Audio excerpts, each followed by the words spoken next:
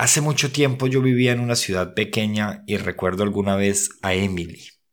Un día ella conoció a David en el parque. Se enamoraron a primera vista. Recuerden que en otro episodio les conté cómo se decía eso en inglés. Comenzaron a salir juntos, pero David era de habla inglesa y Emily conocía muy poco este idioma. Un día me contaba Emily que salió con David, estaban en una cena con amigos y él utilizó un modismo en inglés.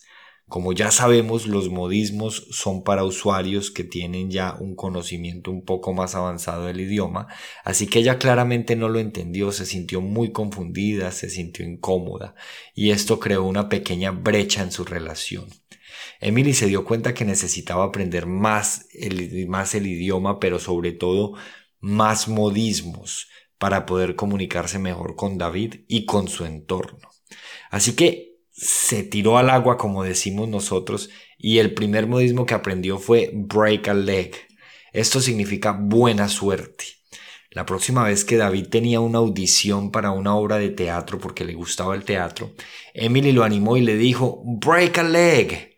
David se sorprendió y se sintió muy agradecido de que ella se tomara el tiempo de aprender ese modismo en su idioma.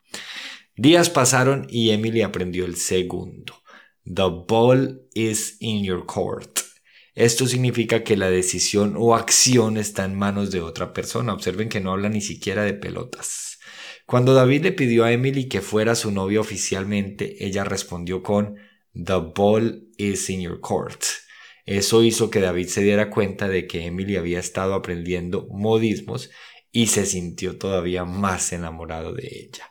Pero esto no fue todo, ella siguió y después aprendió barking up the wrong tree.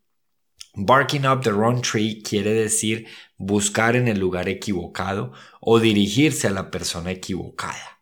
David estaba buscando trabajo en una industria diferente y Emily le dijo que estaba barking up the wrong tree. Eso hizo que él se diera cuenta de que ella definitivamente estaba volando con su inglés.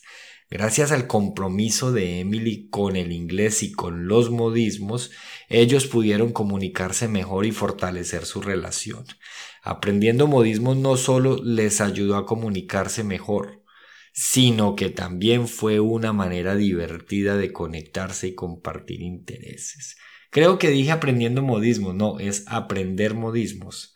Les ayudó a comunicarse mejor y a conocerse y compartir intereses. Así que esta historia entre Emily y David espero que sea inspiradora para quienes estamos tocando las puertas en el mundo del bilingüismo, pero sobre todo espero que les haya enseñado esos modismos que ella utilizó para sorprender al amor de su vida. Sigan para más.